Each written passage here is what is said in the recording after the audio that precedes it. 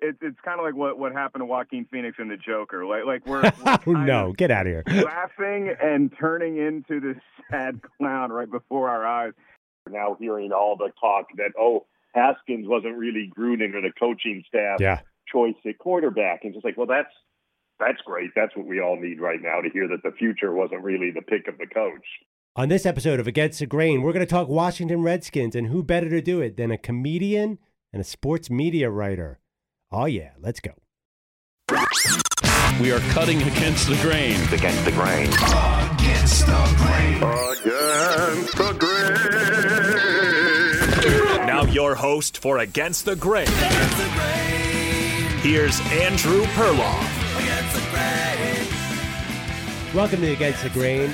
Big news in the NFL, of course, when we came in Monday morning, was that the Washington Redskins fired head coach Jay Gruden. No huge surprise. Now, one of the reasons I wanted to do this podcast was to talk football with my friends.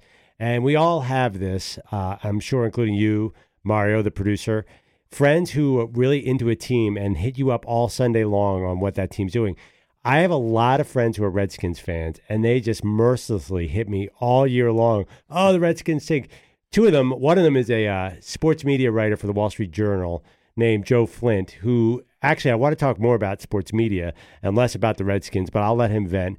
Another is a very funny comedian named Mark Ellis, who's had a lot of success. And, you know, I'd say the only downside of his life as it currently stands is his love of the Washington Redskins. So we're going to get their take on the Redskins. Now, I've seen a lot of Redskins this year. Of course, as you guys know, I wrote a book with Case Keenum, so I go out to see Case play a lot. He signed with the Redskins this offseason. I was nervous about it because the team isn't great. But then he got there and the team just got worse and worse and worse because of injuries. So he basically was trying to win with an offense that didn't have Trent Williams at left tackle, eventually didn't have Brandon Sheriff at right tackle, didn't really have any receivers to start with. Then they lost their only good one, was rookie Terry McLaurin. Of course, Jordan Reed was never able to play. And even if he was able to play, he only lasted a game or two. Very injury-prone, their tight end. So they have Vernon Davis and Adrian Peterson, which is great if it's the year 2011. But nothing was going to happen in 2019 with them. So Case was kind of in a tough spot, hurt his foot after, I believe it was week 3, got it out, tried to gut it out in week 4. Did not work. Got pulled for Dwayne Haskins. But then the Redskins came back with Colt McCoy, who was terrible against the Patriots. Completely not Colt's fault. You know, he's coming off an injury. So it's one of the messiest teams in the league. But I actually was thinking back. I'm like, I should have called Case. And what do you think of this, Mario? I should have called him in July. Or no, I guess it was May. And said, do not sign with the Redskins. This is not going to go well. If you were a Colt McCoy or a Case Keenum or even a Dwayne Haskins, would you rather be a backup on a really good team, say the Eagles or the Chiefs, or would you rather be the starter on a team that is doomed like the Redskins? Backup 100 days out of 100 days. So if you were Case Keenum, you would rather be the backup with a really, really good team. Yeah, because, I mean, look at the state of the NFL right now. Anything can happen. Yeah. You know, you can come in. I mean, Big Ben's out, right? The backup. Yes. Mason Rudolph's now out, backup. Mahomes, you don't know, that sprained ankle. So any given day you can come in and play, right? So I'd rather be winning, you know, contributing to some kind of winning effort than just being to blame for, you know, a really crappy team. You know, and it just gets worse and worse. You know, you look around the NFL, Devlin Hodges is going to be starting next week for the Steelers, and they pulled up Paxton Lynch off the practice squad. I'm like, I didn't even know they had Paxton Lynch on the practice squad. It is an unbelievable situation, and it's only through week 5. By week, you know, and then they're going to expand the regular season, have even more games. You want to be second string, and of course, Case Keenum had his great season in Minnesota. I believe, and I got to check this, he was third string coming into that. He fought with Taylor Heineke to get that job, beat him out. Then Sam Bradford was hurt, and Teddy Bridgewater wasn't ready. So then Case Keenum had sort of like an MVP-like season with Minnesota, and now he went to Washington. That didn't work. Colt McCoy, I don't think that's going to work. Honestly, and I said this in August, man, Dwayne Haskins better watch out because this could be a Josh Rosen situation. If they lose to Miami this week, then they have a really good chance of having the number 1 pick. If you're the Redskins and you have a new coach, who knows, maybe eventually a new GM, do you look at the quarterbacks in this year's draft? If Tua is that good or Justin Herbert is that good and he's sitting there, Do you have to consider it? I mean, I doubt it. I think Dwayne Haskins is okay. But a new coach, you never know. It's an odd situation. If the Cardinals are going to turn away from Josh Rosen after 1 year, maybe the Redskins will do it. Do you think that's completely outlandish? A bit. I mean, and especially looking at this year's draft, there's so many skill positions. I feel like the Redskins need so much at this point. Right, but you got a quarterback. You're not going to take a running back in the first round. You know, a lot of receivers. The wide receivers are loaded, but they're so loaded, you're going to get a great one in the second round. Mm-hmm. Why would you take one up there? And, you know, there are some good defensive players. Obviously, they desperately need help at their defense has been quietly terrible. They need everything. So if I was them, I would trade up with the team who wants to trade down rather with a team that wants a quarterback. Real quick, we're going to get to the guests in a second. I had a pretty hot week picking games, actually. On my SI show, I pick games, and usually I get the Thursday night game wrong every week.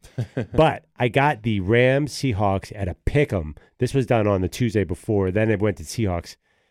Here's my issue with that game, and I'm going back a week. Everyone basically judges Russell Wilson's the MVP. The Rams, we don't know. If Greg Zuerlein's field goal went in for the Rams, then the whole narrative of that division has totally changed. Football is a game that defies analysis. It's just a little bounce here and a little bounce there, and it's somewhat ridiculous how we judge week to week. And it's somewhat ridiculous how we make these player analyses that just don't fit. It's a team game, and the ball bounce is funny. There's so many games, even this week, where the ball bounces one way or the other, and you see fumbles return that completely determine the outcome. For example, the Ravens-Steelers game, Juju Smith-Schuster fumbles at the end. That takes such a weird bounce. The Ravens get it and win the game. And now the Ravens have a great chance in the AFC North, but if they had lost that game, it would have been trouble. A couple other games coming in, I was saying to people, there's no way the Redskins cover against the Patriots. Then the Redskins come out like a house on fire in defense, pressure Tom Brady all game long, but then they had no offense, lost 33-7. The other surefire bet was the Cardinals against the Bengals. I'm also an Andy Dalton fan, and man, the Bengals are not going to win a lot of games. Their defense is so bad. Their linebackers are so bad. It came down, it was 23-23, and I think the announcers nailed it. They're like, Kyler Murray's just going to run for a first down whenever they're in trouble. And that's exactly what he did. Ran down the field. They got an easy field goal. Zach Taylor still winless with Cincinnati. I hope he's not one and done because I like him. But Arizona in the win column, you're looking at me funny about the Bengals. What do you want to say? Maybe that'll be a candidate. Maybe the Redskins will, the Bengals will trade up to get a quarterback. They need one desperately. Trade right? up. Trade up. They're 0-5. But how about if the Redskins beat them out for a top pick?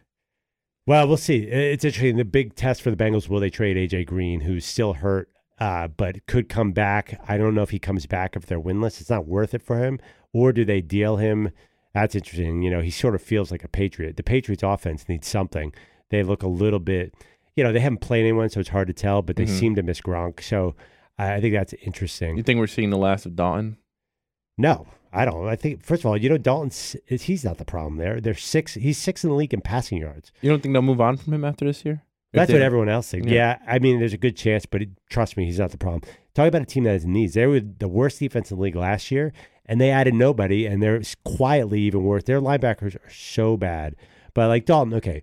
Dalton was 27-38, 262, 2 touchdowns yesterday. There were 5 clear drops in the first half alone. He's putting it all in guys' hands. The receivers are so awful. Look at the guys he's throwing to. Damian Willis, Auden Tate, who dropped his first 2 passes, including a touchdown. CJ Uzomah is okay at tight end. They couldn't get Eifert in the mix. Alex Harrison had a big drop. Boyd is really good. Yeah. But he's not a true number one. But no, if anyone's still listening, anyone wants to hear the Bengals and Redskins breakdown. To me, the most exciting game of the weekend was Houston, Deshaun Watson, and Will Fuller. I am all there for Deshaun Watson. Oh my God, when he's on and he's not getting sacked all the time, he is probably my favorite quarterback to watch. It's just so gorgeous, and he always wants to make a play. So I'm a big Deshaun Watson fan. A couple other games, the Daniel Jones bandwagon. I'm not off it. I still like it. He threw one really beautiful touchdown pass, but they got destroyed by the Vikings. Dalvin Cook, who's been leading my fantasy teams all year long, couldn't get in from the 1-yard line. I'm not mad. And a couple other headlines that came out. Eagles 31-6. I know the director of the Red Zone channel on DirecTV. Mm-hmm. He did not go to that game once in the entire second half. They show the touchdowns from every game. Yeah. Can we say his name? Yes, Bill No Wagner. Wags? I sent him a note in the middle of Sunday. I'm like, how come you're not going back to the Eagles-Jets at any time? And he's like, this is the least competitive game. He happens to be a Jets fan. Yeah. So that was a joke. The London game was exactly what we thought it wasn't going to be. Khalil Mack didn't make the trip. Out. I can't believe that. I thought the Bears were going to come back and win that game. A lot of credit to Oakland, obviously. I'm a big fan of Josh Jacobs, who, if you recall, I went on a helicopter ride with in April, and he is the coolest dude. Can't help but root for him. One more note, New Orleans, Tampa Bay, the most controversial player in the NFL is not Antonio Brown. It's not Jalen Ramsey. It is Taysom Hill, the Saints quarterback. Came in there, had a beautiful 18-yard pass. Now, Teddy Bridgewater played great too. Really, really good. He looks awesome, but why can't Taysom Hill be a quarterback in the NFL? I asked this question, and people look at me like it's the dumbest question in the world. Yes, I know that's not a classic passer. His stats at BYU were terrible, his passing stats. Is it possible, say Teddy got nicked up and Drew Brees wasn't ready, I feel okay with Taysom Hill quarterback. I want to see it. I know that's a super hot take, and I'm kind of being half kidding, but the guy is so talented at everything he does. He contributes to too many other parts of the field. I mean, he can't be your gunner and then, run out there at first down. Like, it doesn't make sense. There was a game last year where he threw a bomb that landed perfectly in the guy's hands, and there was like a holding or something. Then the next play, he beat a safety, and Drew Brees found him long. I feel like he's like the Shohei Ohtani of the NFL, and nobody talks about it because people get so mad when Drew Brees comes off the field. But speaking of mad, I think it's time to get into the Redskins. We're going to talk to, again, Wall Street Journal's Joe Flint, who is a lifelong Redskins fan, can talk to us a little bit about the business aspect of it, too, because there are no Washington fans in the stands there. And it is quite a disaster. I also want to talk about all these penalties and the flow of the game and if it's possibly, in the long term, going to affect the ratings of the NFL. And then, again, we're going to talk to comedian Mark Ellis, who I will give the opportunity to shred his franchise. It's the right time and the right place for that. All right, let's get started. Joe Flynn from the Wall Street Journal.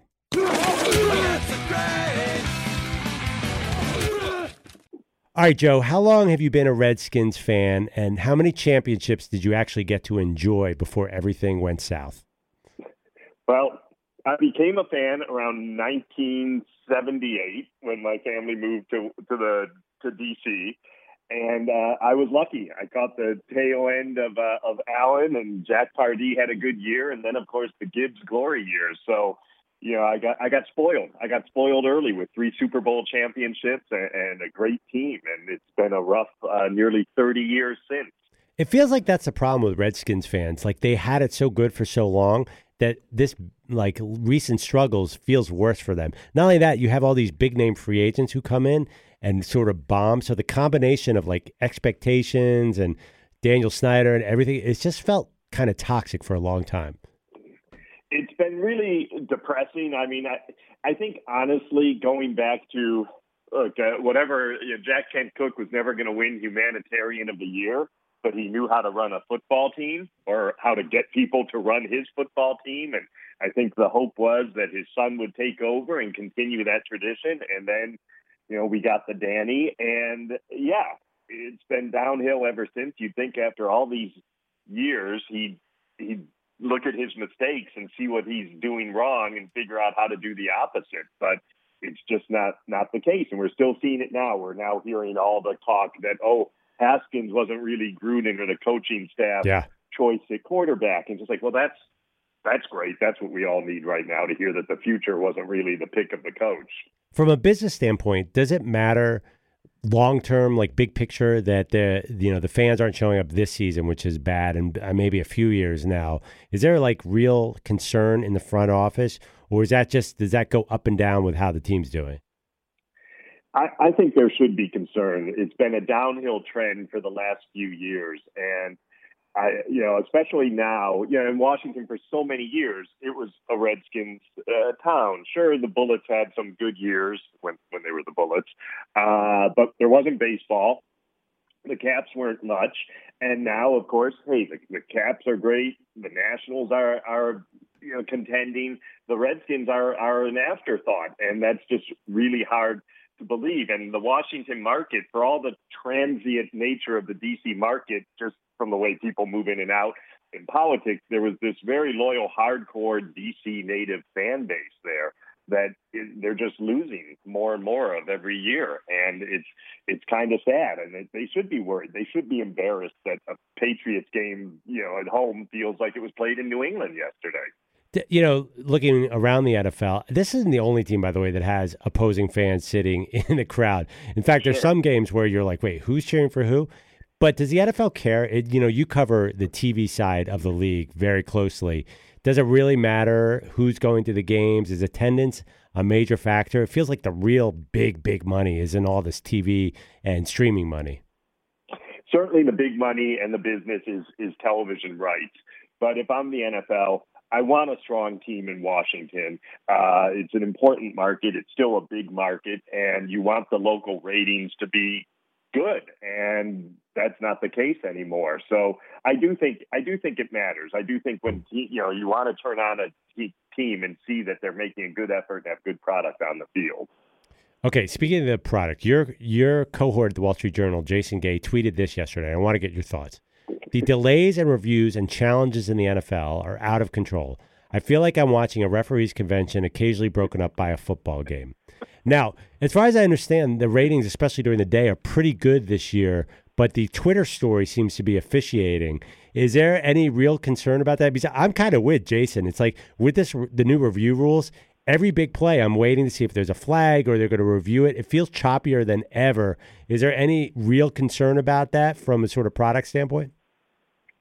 I think there should be. I mean, there isn't yet. Ratings have been good this season. They're up, but I think Jason also tweeted that the first half of that Redskins-Patriots game was like an hour 43 minutes. I think he said. I mean, that's absurd.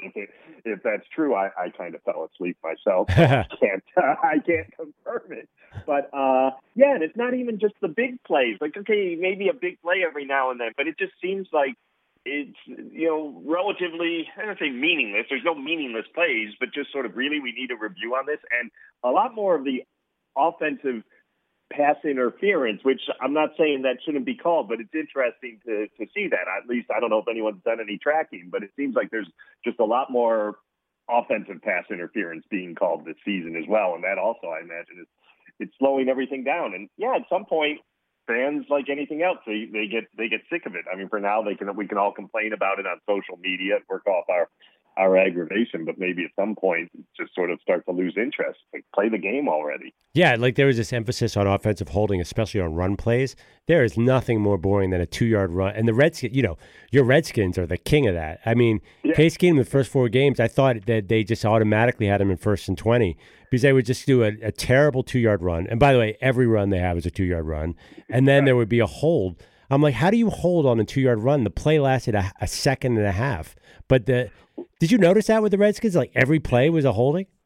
It seems that way. And as Dan often says, too, it's like if you want, you can call a holding on every play. Yeah. I mean, and it just seems like there has to be some line here of what holding is and what isn't.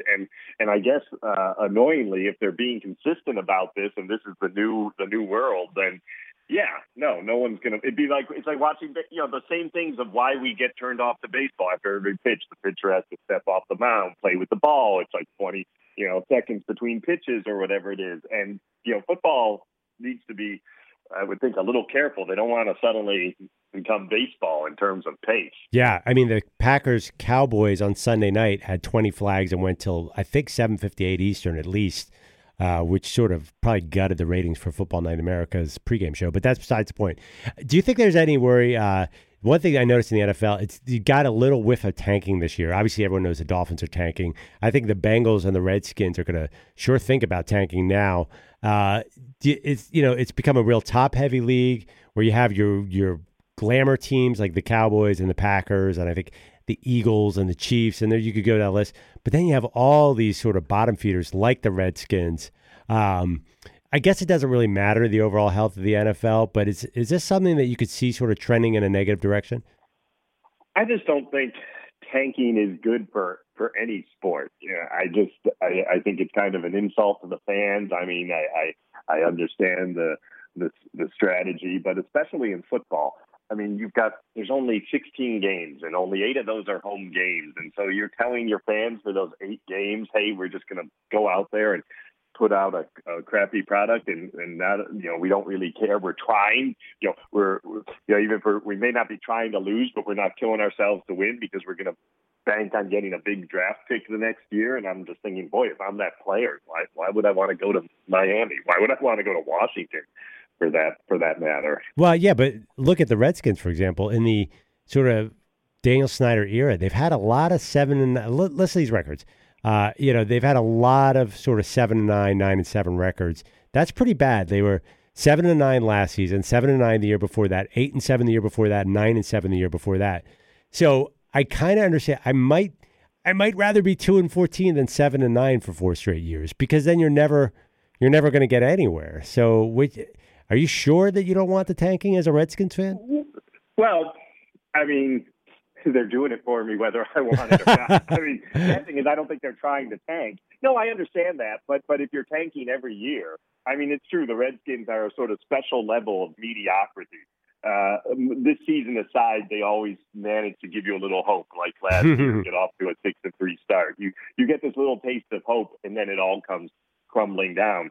I guess I wouldn't feel as bad about the tanking, and why the tanking concerns me is that I don't believe that management will be able to do anything better or improve just because they have a higher pick. This is not a team that has necessarily shown itself to have good management and a good general manager and a sound structure. So yeah, that to me, it's just, just like, great. We'll screw over some other poor kid's career. Yeah. They had a little run with Scott McCloughan, by the way, but that didn't quite work out. Okay, now I'm going to ask you to put on purely, get the fan hat off, and now you're going to go to the professional TV reporter fan. Give me, for somebody who doesn't follow it closely, how is watching the NFL going to be different in 3 years than it is today on an average Sunday? Well, I think there's going to be, especially as the technology gets there and people are more used to sort of interactive elements, I think on screen, we'll see. Maybe, this is sort of my far out scenario. There'll be a lot more interactivity with regards to gambling on the screen. Ooh, okay. Now, maybe you'll have a choice as a viewer to opt in and opt out. I certainly hope so. I don't personally need to see constant bets I can make on a screen, but I imagine we will get there. The production values are only going to go up. I think that's why stadiums are spending all this money to do all this sort of cool stuff, turn their stadiums into shopping malls with 5G and everything else there.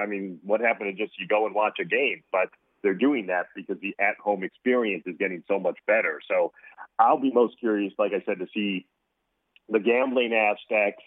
I'm also, just as a fan, going to be curious to see the next round of TV packages and negotiations and what happens with, say, Sunday Ticket, the DirecTV package where you can get all the games.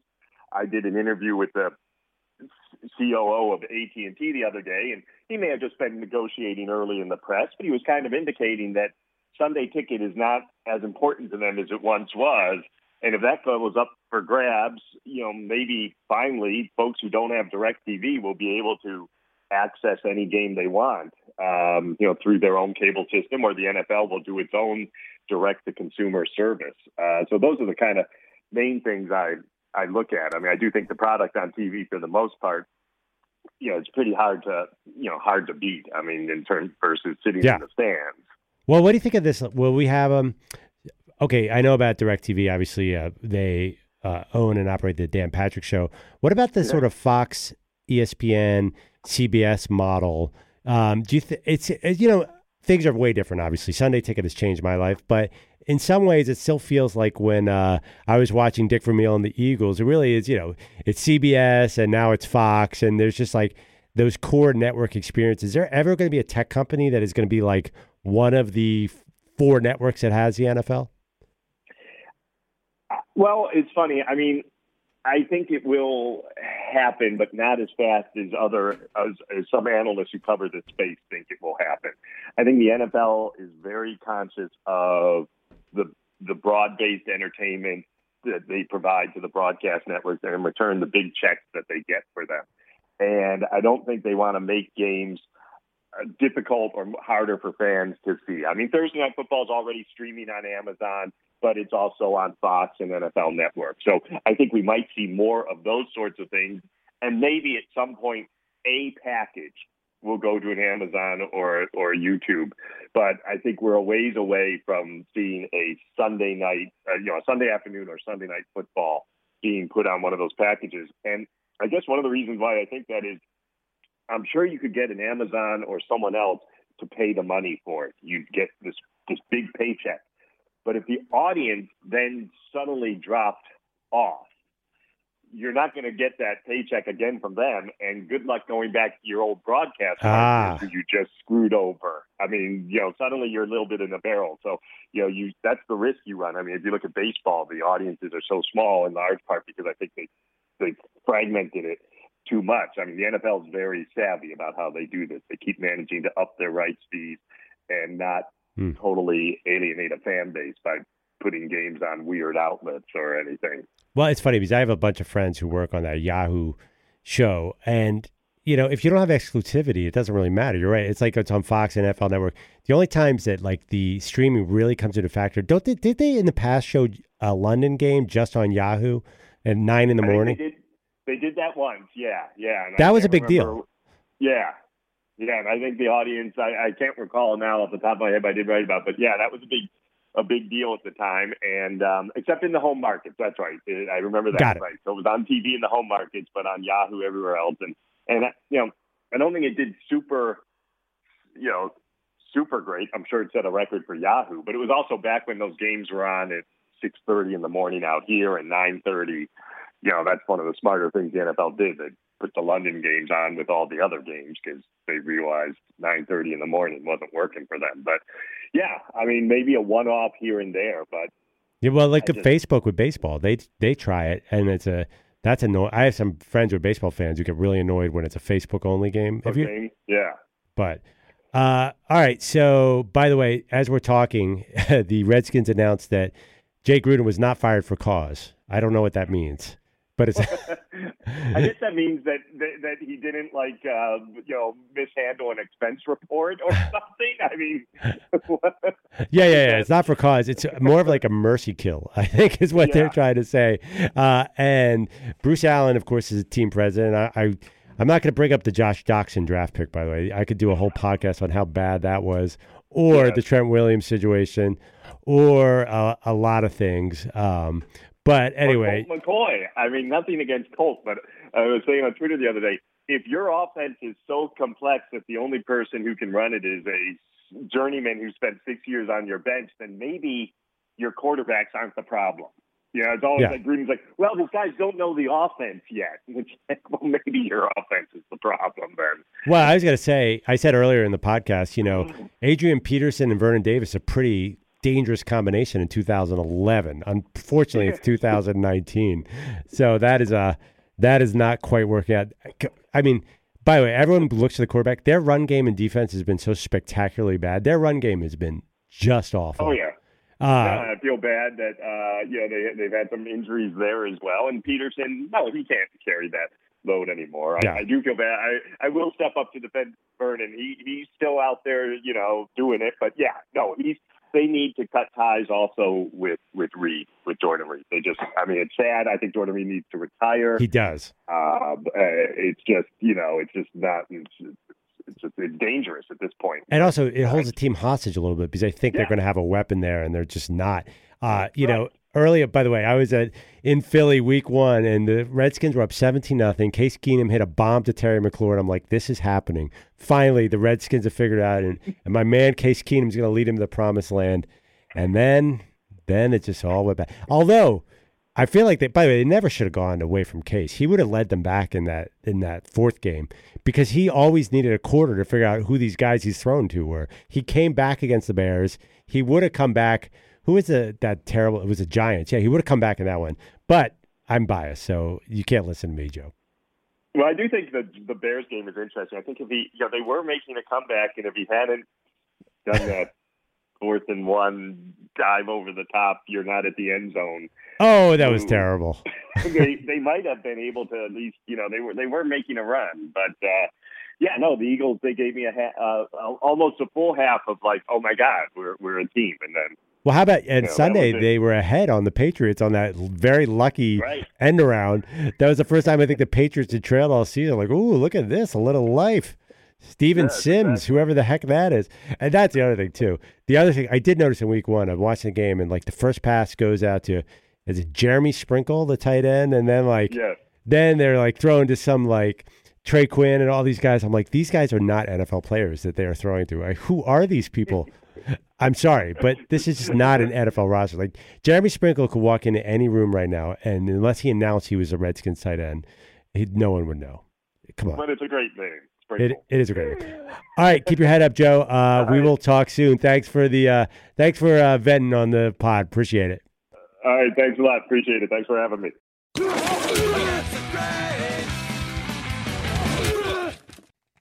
That's really interesting that there might be on-screen betting, in-game betting. You keep hearing about that. I haven't seen a lot of that. I've heard a lot more betting buzz this year, but mostly still pre-game. I think Joe might be a little conservative on how much it's going to change with the streaming companies, because I think that tech companies are going to want a bigger presence and exclusivity. For example, do you agree with me, right, Mario, that if a game is on Yahoo on Thursday night, but you can also get it on Fox NFL Network, you're going to watch it on the broadcast TV, right? Yeah. It's a lot easier to access a TV, I think, for people, especially older people who are not in. Well, even if you're a cord cutter, you still probably have some sports package, YouTube TV.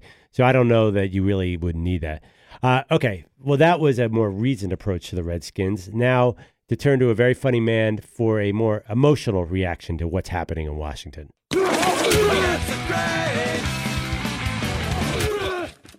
All right, it's my pleasure to have on Mark Ellis, good friend of the Dan Patrick Show. Was, of course, you actually didn't say, I don't think, but have you seen Todd Fritz, my back row mate, perform stand-up comedy before, Mark? I have sat in the world-famous Comedy Store in the back. We call them the Mitzi seats. And I watched Todd do his set. And I actually had the privilege of hanging out with Todd before his set and kind of giving him some pointers just about how the original room works, because it's known as the toughest room in comedy. And so I wanted to give him just kind of the lay of the land a little bit and give him some last words of wisdom. And I was impressed with Todd. I got to be honest. I know it's not an easy thing to get up there. So I thought Todd adjudicated himself very well. Well, I'm going to disagree with you there, because I've seen him several times. I saw him almost shut down Carolines with silence. It was so bad. But, I listen to Mark Maron's WTF podcast a lot. He talks about the history of that room a lot. Now, do you know any of the guys, did they go on strike in the late 70s because stand-up comics didn't get paid basically anything? And since then, have guys gotten paid? Yeah, so basically it was the late 70s, and there was a strike because Mitzi didn't want to pay the comics. She gave the comics a room to work, and she looked at it as an artist colony, as a workshop, and she didn't want to put payment into that equation. And the comics were like, well, look, we're, this is how we want to make our living. And so they came to some sort of arrangement. And today, when you're a comic at the Comedy Store, you do get paid for every set you do. What you do is you achieve a status called becoming a paid regular at the Comedy Store. And that means that your name is on the wall outside, and you can make a little bit of bucks when you're on stage in the original room, and then next door is the main room, and that's where you can really make a good paycheck. That's where you show up to get your checks, and if you had a couple main room spots, you say, "Oh, good, I'm taking myself to Arby's today. This is a good week." Wait, and how often are you there at the Comedy Store? I am there. I mean, I kind of consider the Comedy Store my home. That's where I really started hitting the open mic heavy when I first moved to L.A. to be a comic. I still perform at the Laugh Factory and the Improv all the time, but the Comedy Store is kind of my hangout. And so any week that I'm in town, I am usually at the Comedy Store. And it's a great place to hang out with other comics. And, funny enough, I'm in a fantasy league that is the Comedy Store Fantasy League. So fantasy football has really gotten me through the last 10, 15 years of being a Redskins fan. Oh, okay. We'll get to the Redskins in a sec. Quick question. Do some name dropping. Like, have you who has performed on the same night as you have at the Comedy Store who dropped in for a set? Oh, I mean, literally every comic you can think of. Robin Williams, Dave Chappelle. I actually had the unique pleasure of it. Just sometimes things work out when comics drop in, and you don't know who you're going up against or who you're going up before or after. I had to follow Chris Rock 3 nights in a row. What? 3 nights in a row in LA, I had to follow Chris Rock because he was popping in everywhere because he was hosting the Oscars the next week. And so it was awesome being around the scene then, because you saw Chris Rock 3 months before he was hosting the Oscars take a 45-minute chunk of raw material and slowly chisel that down to the 10-minute opening monologue that would be what he put on TV at the Oscars. And so once that baby was honed in, he was crushing on stage.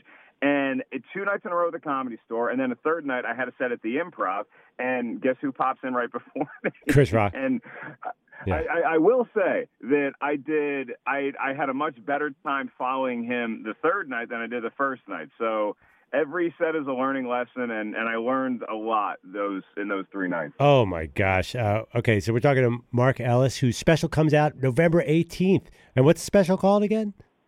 It's called Dog Stepfather. I am the stepfather of a Beagle Boston Terrier named Molly, and she's been a big part of my life for the last 5 years. So I figured I'd honor her with the naming the special after her. Taped it in Chicago earlier this year, and I'm so excited for it to get out. Okay, you can follow Mark at Mark Ellis Live. Find out all about that. Okay, so I called you about the Redskins. Are they funny, sad? Like, as a comedian, how do you view this team? As a comedian, it's turning all of us Redskins fans. It's kind of like what happened to Joaquin Phoenix in The Joker. Like we're no, get out of here. Laughing and turning into this sad clown right before our eyes. It's funny because waking up this morning, the day that Jay Gruden was fired, I got so many texts from friends. It was like I just got out of the hospital, Andrew, and everybody's like wishing me well. And I never root for people to get fired. This is kind of like a policy I have. But, being a comic does help because every night you're on stage, it is somewhat of a therapy session.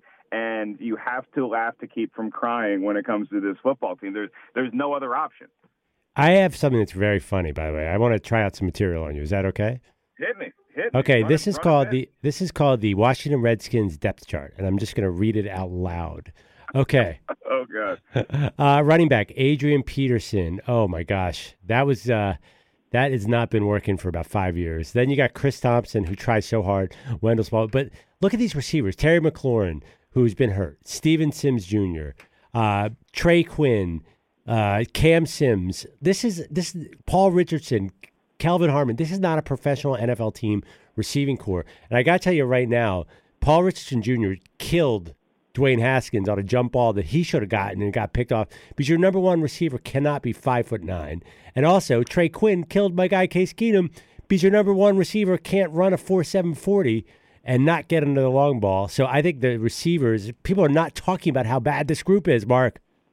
No, we are a long way removed from the posse of Art Monk, Gary Clark, and Ricky Sanders. That's forever. It's what Redskins fans have clung to in this last 20-year drought, really since Dan Snyder bought the team, is we always had our history. We always had those 3 Super Bowls in 10 years with 3 different quarterbacks under Joe Gibbs.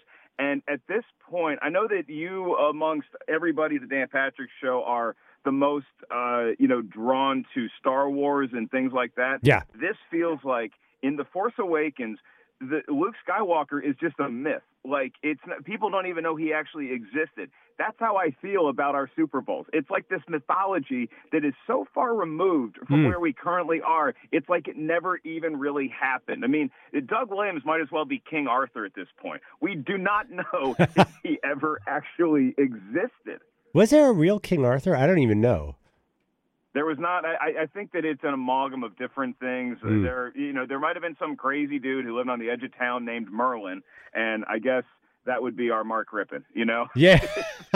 Who's your Lancelot? Is that our Lancelot has got to be Riggins. Riggins, yeah, totally. Yeah. In my mind, Riggins runs in slow motion down the sideline. That is John. I will always see him as that guy. I was born in 1980, so I missed being a millennial by 6 months. And my old man was in the Air Force, and he grew up in Oxon Hill, Maryland, which is like, kind of the inner city right next door to RFK Stadium. Right. And so I've had the Redskins in my blood since I was born. And, there's famous stories of my dad on his hands and knees watching Super Bowl 17 during the 4th and 1 call, and Theismann hands off to Riggins, and he burst through. We win that game. Super Bowl 22 is the first game that I remember watching.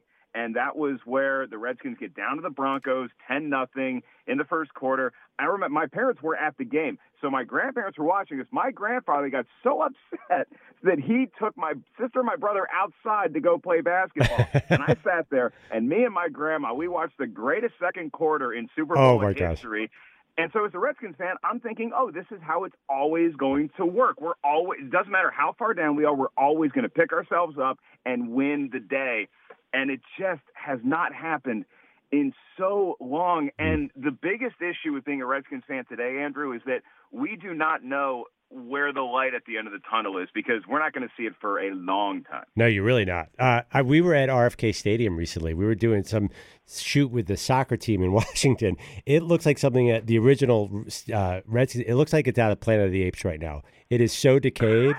And by the way, the current stadium, I was at there about 3 years ago for a game. I'm like, wow, this stadium feels really dated. FedEx Field. Like, this does not look like weird. Yeah.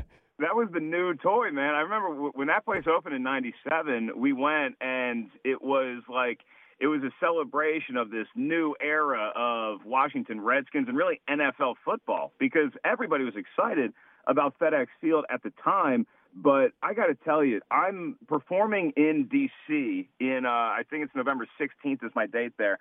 I'm flying in a couple days early because I haven't been back to D.C. in a minute, and I'm going to take the train to RFK Stadium just because I want to be there one more time, because my old man had 2 nosebleed season tickets to go see the Redskins in their glory years, section 526, row 11, seat 9 and 10. And I just want to walk around the stadium and just feel what I felt as a kid, because it seems like ever since the Redskins left RFK, a lot of that magic got left behind. It's funny because I actually compare RFK Stadium to the Comedy Store, where it's not this bright, shiny temple. It's not this palace.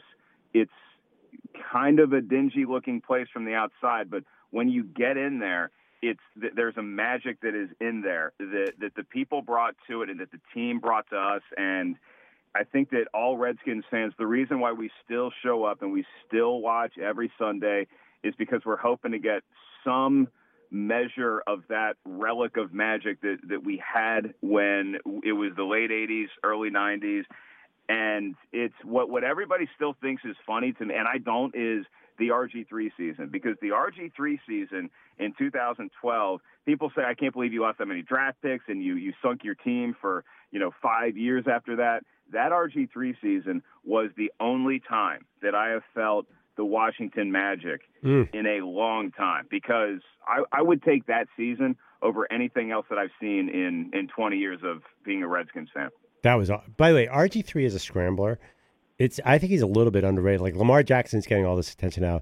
When he took off, I've never seen anybody outrun defensive guys like him. When he was healthy, he was ridiculous, right? He was, and actually, I think it's great that Lamar Jackson has RG3 as a mentor to basically tell him what not to do. Don't do what I do. A quarterback who has to run and throw. Here's the really sad thing is that more often than I'd like to admit, if I'm on the road and I come back to the hotel and I crack a beer open, I will sometimes drift on YouTube and I will watch RG3's run against the Vikings in overtime. When he turned a corner against the Vikings and he is gone. I mean, it is unbelievable to watch. And that was every time that guy was under center, we felt like we had a chance to win. And that's the thing that, I mean, Patriots fans are just so. I was watching the game yesterday with a couple Patriots fans, and they know how spoiled they are, and they're enjoying every second of it. But every time you have a quarterback that you believe in under center, it's a feeling that is so far removed from any current Redskins fan. We just don't know what that's like anymore. I totally get you. Okay, I'll leave you in a second here. Let me ask you, which is your favorite draft pick of these? Are you a Josh Doxson fan, first-round pick in 2016? believe he's in Minnesota now. Are you a Preston Smith fan, who actually looks really good? He was a second-round pick, looks really good this year for the Packers. That didn't quite work out. Are you a fan of the Josh Norman or Landon Collins signing? Which is your favorite blunder move for the Redskins at last? Or are you more like the 2000s when they would sign like Dion and guys like that every year? Well, you hit me with Josh Doxson right off the bat, so I thought we were going to go back to Rod Gardner and Michael Westbrook and all these other. Oh, Westbrook did not work out.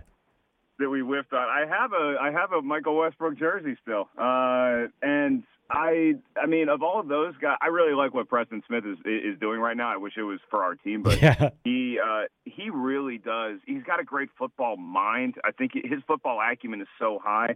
With Doxson, I mean, you know, he made a couple plays for us last season, but he just was not that consistent wide receiver. His hands were consistent, and you know, it's been so many misfires like that, which is why, as people are going to rightfully so criticize Jay Gruden, this problem with the Redskins is systemic, and it's much higher than the head coach. Yeah. No, I to be honest, Mark, I think that's kind of obvious at this point. I don't think anyone sees it any differently. I think this is an organizational issue. You know, but people do point out and do buy the argument that Scott McCloughan and Jay Gruden had a little bit of success here. They brought in some good players, but McCloughan couldn't really work out. So even if you get the right GM and coach, even if Nick Saban or somebody comes in next year, do you think any coach could save this team? Oh God! I mean, when you say Nick Saban, all I think about is a coach making the leap from college to the NFL, and I just start seeing Steve Spurrier. Yeah. Oh, I know. Well, that's what people already and everyone says. Oh, Lincoln Riley, he's not coming to Washington. Probably not. I wonder if they're going to go in the Zorn direction again, where they just sort of settle on something. If I'm Lincoln Riley, I'm watching every Dallas Cowboy game because I'm waiting to see Jason Garrett throw the wrong challenge flag again, because I you know that Jerry is just he's kept Jason Garrett installed as a figurehead until he gets the sexiest college coach he can possibly get. So I think that is going to be where Lincoln Riley eventually ends up. And for the Redskins, you just don't know who else is out there that wants to work under that current regime. Here's the thing that I've been railing against for 3-4 years is that the Redskins are always by far the most injured team in the league. Yeah. And so I really think that we need to take a hard look at whatever our training staff, our training methods. Something is wrong in the water in D.C., and it's getting our players hurt. That's what needs to be looked at. Okay, one last question from a comic standpoint. What is the funniest thing in the NFL? I'll give you a couple choices. Is it sort of Andy Reid in general, the whole Andy Reid thing, the Gardner Minshew mustache, Jerry Jones, who everyone loves to impersonate? What is like the most consistent source of comedy? I'm putting you on the spot here, but what's the most consistent source of comedy in the NFL these days? It's very funny you let off with Andy Reid, because my go-to moment, it's maybe the greatest thing. It's the reason why. Oh, I know exactly where you're going. Andy Reid's punt passing competition. I saw it the other day. Somebody tweeted it out. I've tweeted it out before when he's towering over that little kid and they spelled Reid wrong. It's the best. He's got his mustache back then makes him look older than Gardner Minshew today. I mean, it's so hilarious. I feel bad for the kid, but I think it's a really weird injury that Sam Darnold is out with mono. That's good. What kind of weird elementary school is this that our quarterbacks can be lost to mono now? And then obviously I hate the Dallas Cowboys with a passion because I'm a Redskins fan. And so anytime every time they have a cutaway to Jerry Jones in the booth, I think it's either Emperor Palpatine or Snoke from Star Wars. He always looks like he's about to have some sort of hologram teleconference with Darth Vader or Kylo Ren. Absolutely. By the way, I'm sorry I've lost it. I pulled up the Andy Reid punt passing kick. He's wearing number 34 for some reason, and the kid next to him is wearing 22. It says Andrew Reid, R-I-E-D, from Los Angeles, California, December 13th, 1971. It is. You're right. It's a great. I'm also a big fan. You ever see when people dress up babies as Andy Reid? That's good too. the guy who shows up to Chiefs games as Andy Reid is like I want to rent that guy for a birthday party. Yeah. I just want to have Andy Reid. I want to put that Andy Reid versus the guy who's Ditka at the Bears games and just have a show with them. That would be my new daily talk show is Andy Reid and Mike Ditka. Oh, I am so going to sign in for that. All right. Well, I am sorry about your Redskins, but happy about everything else and can't wait for your new special. Mark, just keep watching every Sunday. It sounds like you're hooked to some bad football now. You don't really have a choice, do you? I really do want to write a book about how I don't know how to get out of being a Redskins fan. Like I would love to just drop the Redskins and become a Packers fan or become a Seattle Seahawks fan. It's too ingrained in my blood at this point, Andrew. It's a curse I'm going to live with the rest of my life, and I appreciate you giving me the therapy session to vent for a little bit. They keep pulling you back in. Sorry about that, buddy. Hey, at least you got the Nationals. No, they're about to lose. You got the Wizards. No, that's not so good. Oh, you guys won in hockey. Here's what I have. I have the Cats, and I am a proud graduate of Wake Forest University. I'm a Demon Deacon, and right now we are 5-0 in the current football season. So they're getting me through. Wow. Did you were you there with Chris Paul or any of those guys? I was there.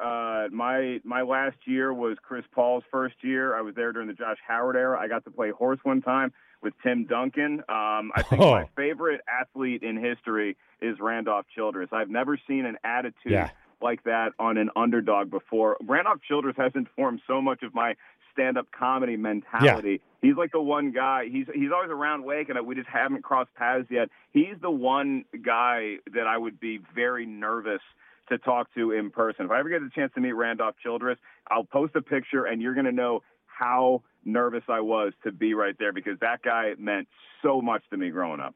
Oh, I love it. I'm a huge fan of all those guys.